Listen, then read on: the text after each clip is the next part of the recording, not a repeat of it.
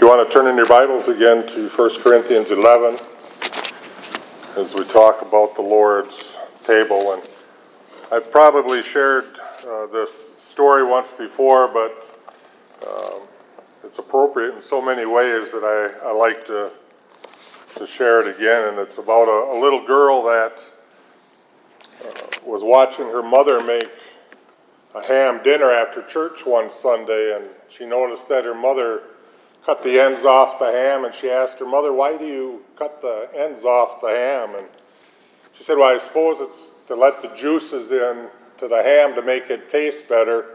She says, "But I'm not really sure. Maybe you should call Grandma and ask her."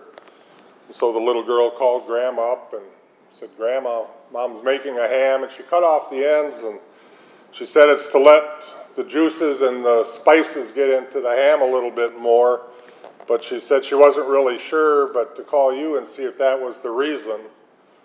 And she says, "Well, I think that's the reason." She said to let the spices and the juices in more, but really you should probably call Great-Grandma because that's who I learned it from. And so she called her Nana up and said, "Nana," and she went through the whole thing again. Mom told me this, and I called Grandma, and Grandma told me this, and Grandma told me I should call you Great-Grandma. Is that the reason to let the spices and that in? And there was sort of an awkward pause for a little bit, and the little girl thought she heard laughing, and all of a sudden Grandma said, "It wasn't for any of that, dear." She says, "I just had a small pan." And so what this really teaches us, I think, as we look at things, is that we end up doing things for the wrong reasons sometimes. And in a church, we do that. In a church, we get so enamored with tradition sometimes, and we get so enamored with ways that things have been taught through the years that we refuse to look at the scriptures with fresh eyes and looks. I just listened to a sermon series by Alistair Begg who talked about Gideon and the battle that ensued and him picking his men, and we'll probably talk about that at a future date. But his whole premise on this was we look at things in one way and we don't look at them afresh. And God tells us that when we open His Word that it's alive and active. And so we have all these preconceived things sometimes in our life, and they may be right, but they may be wrong. And so as we look at things, we can look at the history of why we have done things and how we have done things. And we may see that maybe God is trying to show us something new through it. And as we talk about the Lord's table, I think this is one of them. We have maybe been taught many things through our childhood or through different churches, and we never really have stopped to ask, why do we do this? So today, we have the symbols of the body and the blood of Christ. Why do we do this? And there's four reasons revealed in the text that I read today, and we're going to talk about them in a little bit. But we need to really look at the deeper meaning too, is why did Paul take time to have to explain this? If you followed the theme of this as he began to speak, it wasn't any real compliment to the church. He says, "Now, given these instructions, I do not praise you, since you come together not for the better, but for the worse." It's obvious that the church had a problem going on. Paul wanted to address that, and the problem that he's going to address was around the Lord's table. And when we talk about this, there's different theories on what the Lord's table used to be back then, but it was basically a meal. It was sort of like the Passover meal that took place. We do smaller elements, smaller symbols, but really what was happening is those that had the resources and were in the right circles, they would come together and they would eat all the food before those that were less fortunate could come together, and they weren't able to share in this Passover. And so there were some troubles going on. Verses 17 through 22 sort of reveal that this Corinthian church, and as we've talked about the Corinthian church, it had issues. And many churches do have issues. Every church I think that I've ever been a part of or visited, there's always something happening behind the scenes. And there was something going on anyways with the communion service, or the Lord's table as we call it, in Corinth. And Paul found that he needed to address it, because he says, first of all, when you come together as a church, I hear that there are divisions amongst you, and in part I believe it. And he goes on to say, sometimes factions are needed to show what's right and wrong when we have disagreements about things. But one of the things that Christ has taught us in the church is unity. We're to have unity. We're to be the same mind, in the same direction and the same goals as we move ahead. But the bottom line to the problem is that they really didn't understand the meaning of communion. They didn't really understand the deal of the Lord's table. They were using it in a way that it really should have never been used.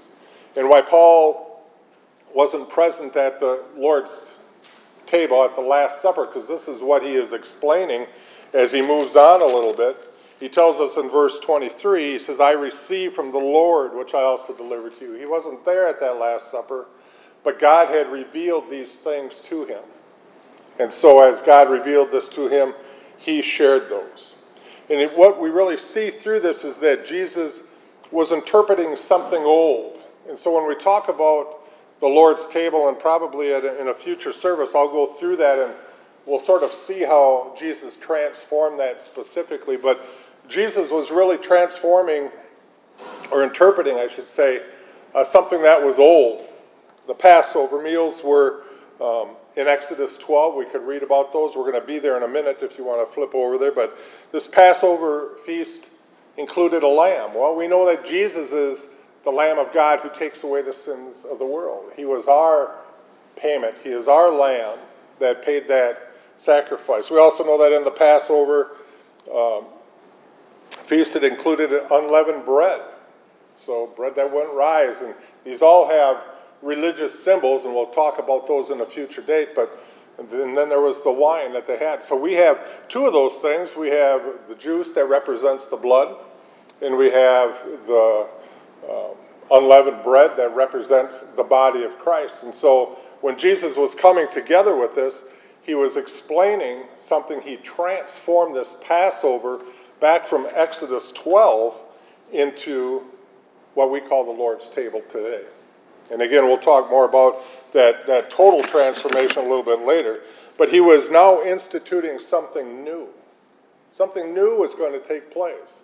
This is the new covenant in my blood, he is telling them. The communion of believers, or we would say the fellowship of believers.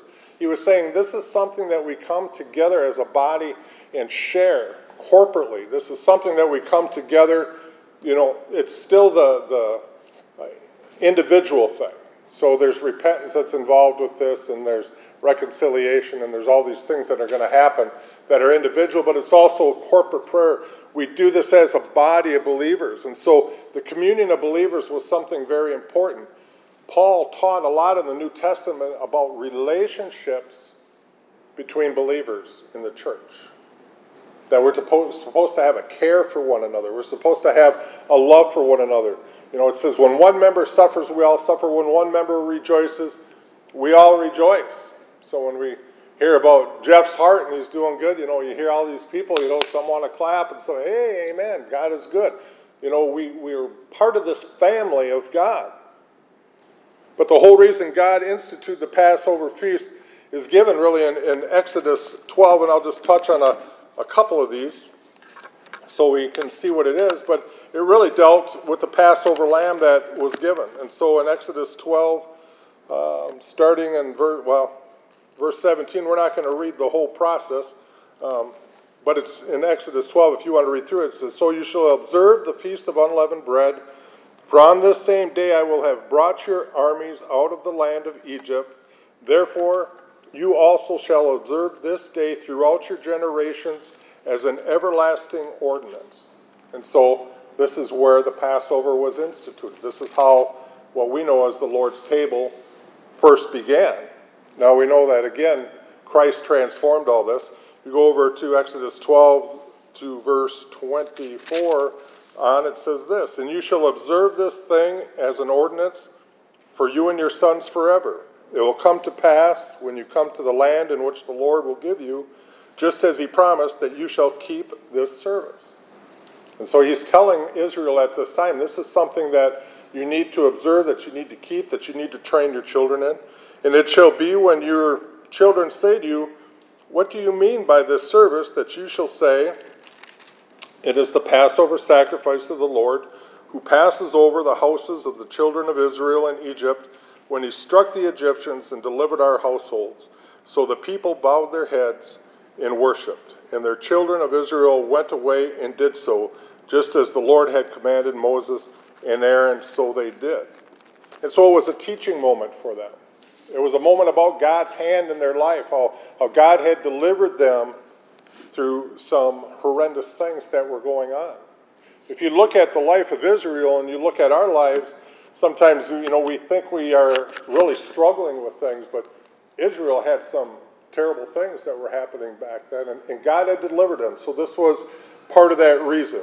So the first thing is that the Lord's table, when we come together, is this: to remember him, to remember Jesus, to remember what he did for you and what he did for me.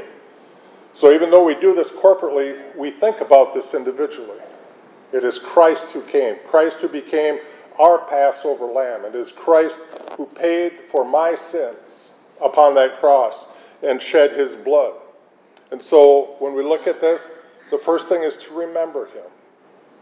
Do this, it says, in remembrance of me. Twice he says that. Do this in remembrance of me. Christ wanted us to remember what he did. It should be something that goes before us every day. When we talk about a relationship with Christ, it should be really fulfilling our life each and every day. We should be thinking and seeing God's hand at work in our life.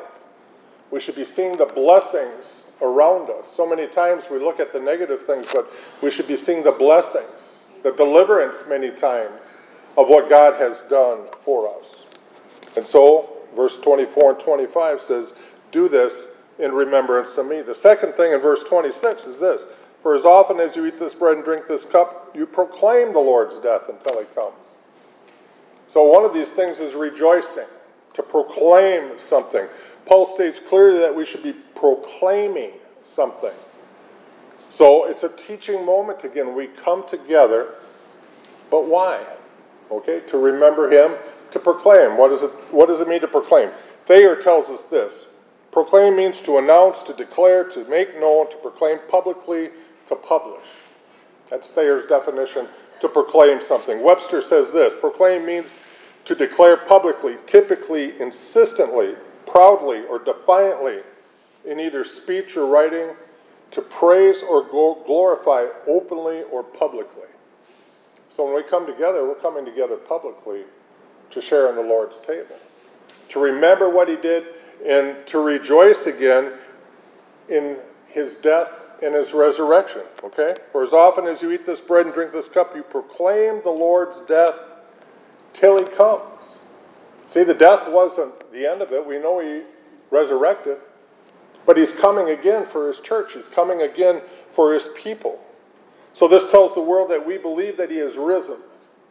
When we do this communion, when we do this Lord's table, and somebody says, what is this all about?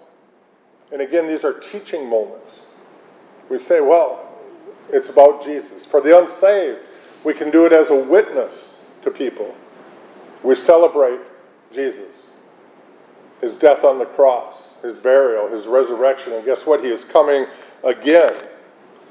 This is where we rejoice, because he's alive. We don't serve a dead God. We serve a risen Savior. And as the song goes, he's in the world today. I know he is with me, whatever men may say. Do you live your life in such a way that people see Christ in your life? By your actions, by your words, by the small things in your life? Does your character reflect that? So we remember, we rejoice. The third thing is repent. And again, I always like to explain repent, because repent isn't just saying I'm sorry. In the prison, I have a lot of men that are sorry. They're sorry they got caught. They're sorry they're in jail. They're sorry that they've hurt somebody, but they haven't made changes in their life. They haven't allowed God to even make changes in their life. Repentance is a change of heart, a change of mind, a change of direction. It's being in agreement with God. So when we confess and repent, that's being in agreement with God. God, I agree with you. I'm a sinner. I agree with you that there's no redeemable thing in my life apart from you. My value and my worth come from you, Lord. See, when we share at the Lord's table, we're really given the opportunity to examine our lives before God. 27 and 28 tells us, therefore, whoever eats this and drinks this cup in the Lord in an unworthy manner will be guilty of the body and the blood of the Lord. But let a man examine himself, and then let him eat the bread and drink of the cup. Paul is saying to the Corinth church, and he's saying to us through the Holy Scriptures, that we're to look at ourselves before we partake of this thing. It's not to be taken lightly. It's not to be taken without thought. It's not to be taken for the wrong reasons. We understand what it's about, and we examine ourselves. And we see the things in our life that need to change. We see the things in our life that don't belong there. And we purpose in our heart to turn those over to God. And we purpose in our heart to walk in a new direction, a new way. That's what repentance is. Repentance is, well, I got caught at it this time, and so, again, I use the prison a lot of times, and it's a fine line between us and those in prison. They just got caught, But in the prison, a lot of them haven't made a change in their life. They actually are trying to figure out ways to go out and do the same things that they've been doing their whole life without getting in trouble for it. They're sort of manipulating those things. Part of the programs, part of the treatments that we do, and my part is faith-based, is we try to get people to look and say that there's a better way to live. And Christ is that answer. And so we examine our lives. Lord, search me and try me. If there's any evil way in me, if there's any vile way in me, reveal it to me. And then I purpose in my heart, because I know it's wrong, in my mind, right? So it's a change of mind, a change of heart. In my heart, I know I got to do something different. And it's God that changes our heart. It says that we have this heart of stone, but He can give us a heart of flesh. And so in our relationship with Him, He convicts us of these things. And I'm in agreement with Him. So a change of heart. God has come in and He's convicted me of these things. And He's put it to my mind that I need to do something different. And that word do is in there. That I need to do something different. And then I walk in His strength. And I walk in His power. And I walk in His wisdom. In His understanding. Psalms 14:1 says, a fool says in his heart that there is no God.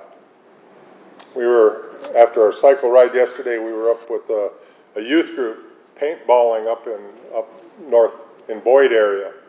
And through the devotion, we had a gentleman give a devotion. It was just moving with these young kids, to challenge them, to say, we need something more than what this life has to offer, that God is real. And when God convicts us, and when God talks to us, and when we examine our lives, we don't like to look in the mirror always. The older I get, I just don't like to look in the mirror. I'm getting sort of baggy eyes, I'm getting gray hair, I'm getting, whatever. And it's just hard sometimes, because I always picture myself just sort of as this young, viral young man, and I look in the mirror, it's like, they're not in agreement. Something's wrong there. But we need to spiritually look at our life. Same thing as I look in my spiritual life, and it's like, I'm lacking. There's things I'm missing. There's things I'm doing that I shouldn't, and there's things that I should be doing that I'm not. But that's that examination. And so when we come together for the Lord's table, we examine ourselves. And we purpose in our heart. And sort of making a commitment to God that things are going to change. I'm going to do something different. And Lord, I know that you are going to help me through this.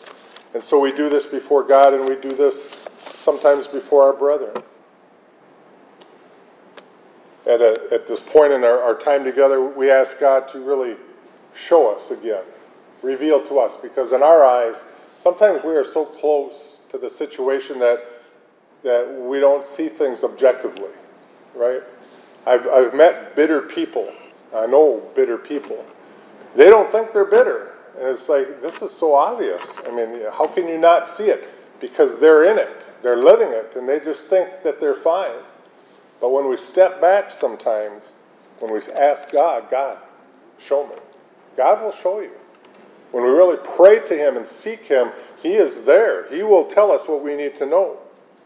And so we need to openly allow the Holy Spirit to convict us of our sinfulness. You know, the Holy Spirit, besides convicting of us of our sinfulness, he also encourages us in the good things we're doing. And when we're walking in the ways of the Lord, we get that peace that surpasses understanding. But we want to be open to allow the Holy Spirit to do its work in us, to seek to be restored based on Christ's death. Listen, you can't change your life. We deal with a lot of self-help groups, and that's fine, but that's sort of telling, just the name of it, a self-help group. I mean, they can help you to a point, but it's only Christ that can change you totally. It's him that wipes things away. It's him that can forgive. And so we repent of those things in our life. Again, a change of heart, change of mind, change of direction. We're now following him. We purpose that every time we can come to the Lord's table. We can purpose that in our heart every day. Because some of the false teachings about communion, about the Lord's table, are this, that, well, as soon as I take this, my sins are gone. Nowhere in the Bible does it say that. These are symbols. These are representations. Some churches teach that this is the actual body of Christ. It's transformed miraculously into the body of Christ and into the blood of Christ. Well, that's not it. When Jesus is talking about this, he's talking about these symbols that are there. But some pastors teach that. Some pastors teach you take this and whatever sins you've had since your last communion are gone. You know, sort of like baptism. People used to say, well, you know, you get baptized and my sins are washed away. Well, that's a metaphor. It's a picture of what baptism is. It's not the literal thing that baptism does. You know, our sins aren't on our skin. It's not like taking a bath and getting the dirt off of us. Our sins are in our heart. Our sins are in our being. And so we look at this representation. And we ask God to be restored to a right relationship with him. You know, when you're under conviction, if you're a born-again believer sitting here today and you're not walking with the Lord, it's a miserable time. It's a miserable time. God is at work in us, and he's trying to convict us, and Satan's over here trying to tug on us and pull on us and keep us going in the direction or justifying the sin in our life. Jesus says we need to be in agreement with his word. His word has the answers for all these things. Fourthly is to reconcile. And I think this is a very important one. Verse 29 says, "For he who eats and drinks in an unworthy manner eats and drinks judgment to himself, not discerning the Lord's body." So the reason we do this is solemnly. The reason we do this is because we've examined ourselves. The reason we do this is really for judgment purposes. You know, the Bible says if we judged ourselves righteously, according to God's words, others wouldn't have a right to judge us. But the problem is that we live our life the way that we want to live it. You know, go for the gusto, you only live once, and all these things, and we miss the real joy of life and living in Christ. Because the world infiltrates our minds and says, well, you can't have fun and be a Christian. You know, well, fun is temporary. And when I was an EMT, I went to a lot of calls where people thought they were having fun, and it just wasn't that way. They were overdosed, or they were in accidents, and they were in this and that.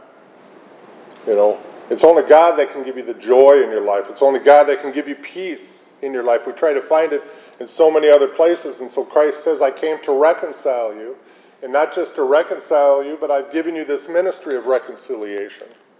And so as we come to the Lord in this memorial, sort of what we do, called the Lord's table, we're given the opportunity to confess our sinfulness. We're given the opportunity to reconcile, which really means to restore friendship, to restore harmony. And do we need that in our life? Do you need harmony in your life?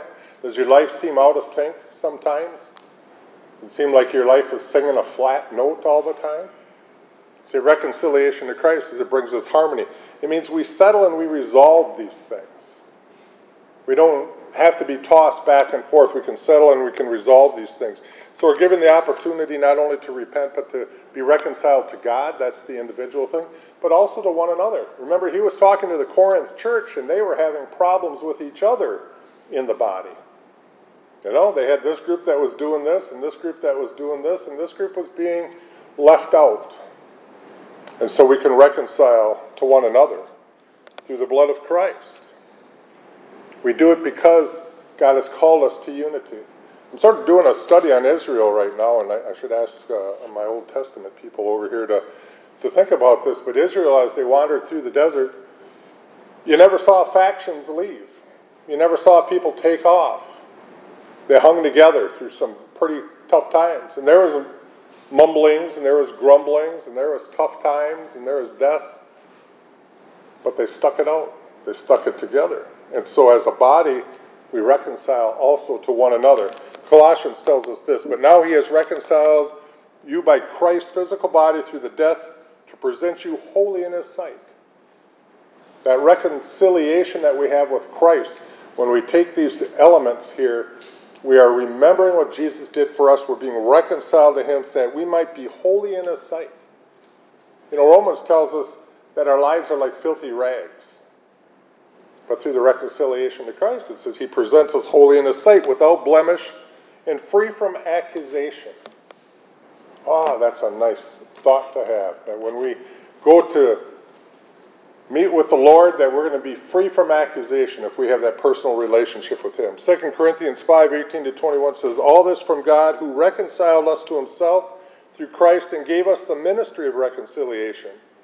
That God was reconciling the world to himself in Christ. Okay, so God is reconciling himself to the world through Christ. There's one way to heaven, that's through Jesus Christ. And so he sent his son Jesus, and that's what we teach people. You want to be right with God, there's one door, one way to get there, and that's through Jesus Christ. Not counting men's sins against them. We were just listening to that in Hebrews today, as John was teaching through Hebrews, about the new covenant that is there. It says, not counting men's sins against them, and he has committed to us the message of reconciliation. We are therefore Christ's ambassadors, as though Christ were making his appeal through us. You understand that if you're a born-again believer sitting here today, that you're an ambassador of Christ, you're a representation of Christ in this world, you are a mouthpiece of Christ in this world. That's really what an ambassador is. You're a representative of Christ in this world. And it says, it's just as though God were making his appeal through us. We implore you in Christ's behalf, be reconciled to God. God made him who had no sin to be sin for us, so that in him we might become the righteousness of God. That's what the Lord's table is about. We remember all that I was sinful, but that Christ bore that sin on the cross for me. I no longer need to carry that load. I just need to repent of those things as they come and follow him and keep my eyes on him. And if we're being reconciled back to God because he's given us reconciliation, we should also use this opportunity to be reconciled to one another who we are at odds. You might be sitting here today and maybe somebody's come to mind, that I really have issue with this person, or we're not getting along, or we're fighting right now.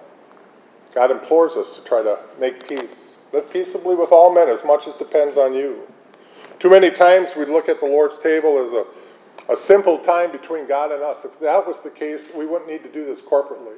Paul wouldn't have been telling the church, this is how it needs to be done. We could do that anytime, and we can do that anytime. We can be reconciled to God. But we must remember one purpose of the Lord's table is to allow us to mend broken relationships also.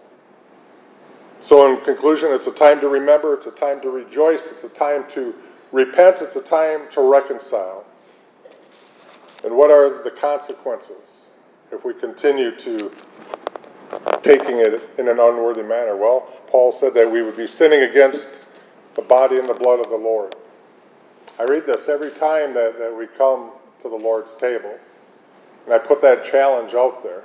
Only God knows the heart. You know your heart. But Paul said, you're sinning against the body and the blood of the Lord. It says you're making a mockery. If you're sitting here today not willing to submit yourself to Christ, not having a personal relationship with Jesus, not wanting to change something in your life, and you take this symbol as we do this as a body, it says that you're really sinning against the body and the blood of the Lord. In eating and drinking, it says judgment unto ourselves, because we're taking it in such an unworthy manner. And just as all sin in our life has consequences, so does sinning against the body and the blood of the Lord. So we partake the communion together today to remember what Jesus went through for you. I want you to make that personal. What Jesus went through for you. He died for you. He died for me. If I was the only sinner in this whole world, Jesus would have came and he would have died for me. And we need to rejoice that he died for you and that he died for me. We say, well, I don't really like to rejoice about this death, but we know that that's not the end of the story. And as horrible as we think it is that God had to send his son down here and die for us, we rejoice in it because it was our only hope. It was our only way to be reconciled back to the Father. And we know that he didn't stay dead. We repent of any sin that we willingly know of and have committed. You know, there's sins of omission, there's sins of commission. There's sins that we do out of ignorance, we don't even know until God reveals them to us. But there's purposeful sins that we partake in our life. We know it's wrong. We know we shouldn't be doing it. We do it anyways. We need to repent of those sins in our life. And we need to be reconciled back to God and any brother and sister. So just a little forethought as we come together, and we're going to be coming together here in just a couple minutes here for the Lord's table as we partake of this. So let's close with a word of prayer. Father, you tell us that our eyes need to be upon you. You have told us that you are the way, the truth, and the light, that no one comes to the Father except by you. And Lord, we can sit here and we can think there is no God. That doesn't change the truth, that you are who you are. And so, Father, as we sit here today, Lord, if there's a heart that does not know you out here, if there's a heart that is searching for you out here, Lord, we ask that you reveal yourself to those individuals in only a way that you can. Lord, for the hurting that are in our congregation today, Lord, we pray for them. We pray that your Spirit would touch them and that they would know that they are not alone, no matter what they are facing, if it is pain, if it's depression, if it's financial, that you are there. Lord, we never have to walk alone when we are your child. So, Lord, we ask that you speak to those hearts. And, Lord, reveal to them that your love is great and your mercy is rich and your grace is so wonderful in our life. And, Lord, that we can stand not in front of the accuser, but we can stand with you in righteousness when you have cleansed us from our sins. And so, Lord, we pray for that. And, Lord, as we come to the Lord's table today, we also just pray that as we take these symbols, these elements, that we do remember what you did for us. Lord, we ask that you bless us through this time, through the rest of this day. Lord, as we have our potluck and fellowship that follows, Lord, just bless our time of fellowship also. And we ask this in Jesus' name. Amen.